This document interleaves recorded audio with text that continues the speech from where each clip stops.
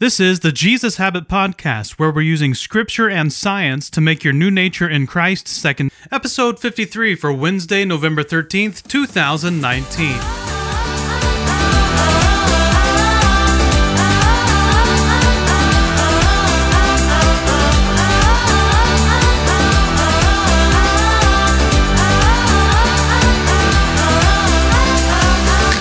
The big idea: faith is living fully assured in the hope. Our weekly identity statement: I am living this life for the joy set before me. And our memory verse: therefore, since we are surrounded by such a great cloud of witnesses, let us throw off everything that hinders and the sin that so easily entangles, and let us run with perseverance the race marked out for us, fixing our eyes on Jesus, the pioneer and perfecter of faith. For the joy set before him, he endured the cross, scorning its shame, and sat down at the right hand of the throne of God. Consider him who endured such opposition from sinners, so that you will not grow weary and lose heart. The author has spent all this time making this incredibly dense and well-thought-out argument about why the reader shouldn't turn from Christ. Then today, we get to these 6 verses, and he crams in about 6 weeks' worth of sermon material. I'm going to do my best to expound on each idea just a little bit. That said, these can be incredibly rich and some of them complicated topics, and it would be a great idea to do a deeper study on them all when you have the time. First, he says, therefore, strengthen your feeble arms and weak knees. Make level paths for your feet so that the lame may not be disabled but rather healed. In other words, man up. Woman up. You can do this. You are stronger than you think you are. Don't give in to the pressure surrounding you. Be strong in the Lord. Is that a message for believers today or what? So many believers seem to be tripped up by such trivial offenses and struggles. The author literally says to make level paths for your feet, as if to say, you are not at the mercy of the culture and spiritual forces around you. The path of life is smooth and level as long as you keep your eyes fixed on Jesus. Then he says, make every effort to live in peace with everyone and to be holy. Without holiness, no one will see the Lord.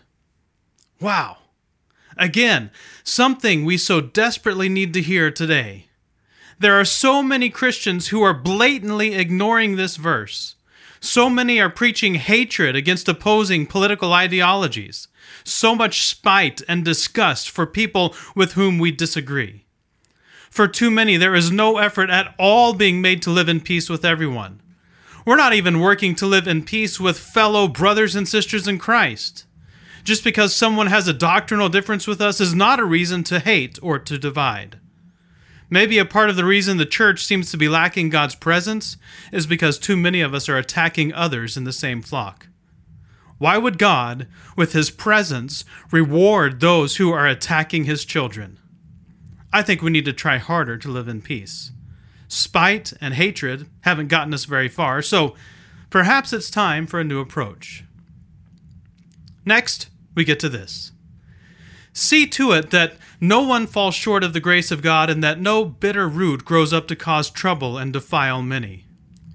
This bitter root concept is worth a small exploration. It comes from Deuteronomy 29:18, which says, make sure there is no man or woman, clan or tribe among you today whose heart turns away from the Lord our God to go and worship the gods of those nations. Make sure there is no root among you that produces such bitter poison. Are there bitter roots around you? Statistics tell us that there are.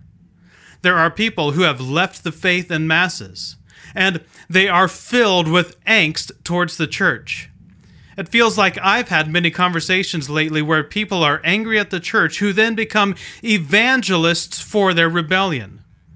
We've seen it with Christian leaders lately, like Joshua Harris's recent coming out about no longer being a Christian. The opportunity to be surrounded by bitter roots is abundant, especially in the Pacific Northwest. Don't let those roots grow up and cause trouble. Make sure you're surrounded by people who are intentionally walking with God. Then we come to, see that no one is sexually immoral or is godless like Esau, who for a single meal sold his inheritance rights as the oldest son. Afterward, as you know, when he wanted to inherit this blessing, he was rejected. Even though he sought the blessing with tears, he could not change what he had done. What could the comparison possibly be here between sexual immorality and Esau? Well, if you remember the story of Esau, he sold his birthright because he was hungry. And because he was famished, he sold the most important thing for an immediate thing. My wife has used a phrase like that, and it's really stuck with me. She says, "We're giving up what we want most for what we want now. We're giving up the most important for the immediate." It's ironic how over-sexualized our culture is, while at the same time there seems to be an outcry for men to not use women as sexual objects. The culture has been cramming every form of sexual promiscuity down our throats for generations now. Should we be surprised when it gets out of hand? Probably not. But in the church, we are called to be different. In 2018, DASP and colleagues surveyed 1,036 people about pornography use. They found that 73% of women and 98% of men reported internet porn use in the last 6 months. It's so easy to find, even by accident. It's one of the reasons we've told our kids we don't want them looking over people's shoulders at their phones, even while they're at church. That's not supposed to be who we are in the church. But so many among us give in to that hunger all the time.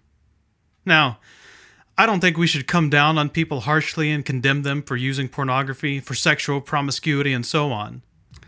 I think that approach has caused a lot of the harm we see today. But we need to start talking about it. We need to address it. We need to do so out of love, but we can't just ignore the problem anymore.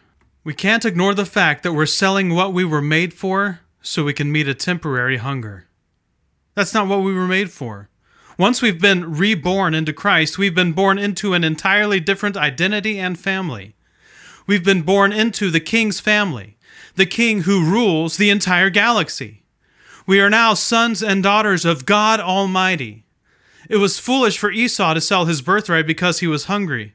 But how much more foolish is it for us to sell our birthright in the eternal kingdom of God for a very fleeting and temporary pleasure? There is simply no comparison. We can do better. In our struggle against these sins, we have not yet resisted to the point of shedding blood. As the author said at the start of this chapter, we are surrounded by a cloud of witnesses who lived by faith their entire lives, and we, like they, should throw off anything that hinders us in our pursuit of God. And we should throw off the sin that gets us all tangled up and unable to move. Will it be easy? No. The good things never are. But we can endure the hardship of it all as discipline from God, knowing that what God has for us and what He's doing in us is so much better than what we're giving up. That's not to say that what we're giving up isn't good, but they're not the best. Sex is a good thing, God made it, but we can abuse it. We're better than this. We are stronger than this. We aren't at the mercy of the winds of culture. By virtue of what Christ has done for us, we have already risen above this culture. So tap into the strength of your new family line, the strength of Christ, through the Spirit, and walk the level path of the kingdom. The path of this world will trip us up every time. www.thejesushabit.com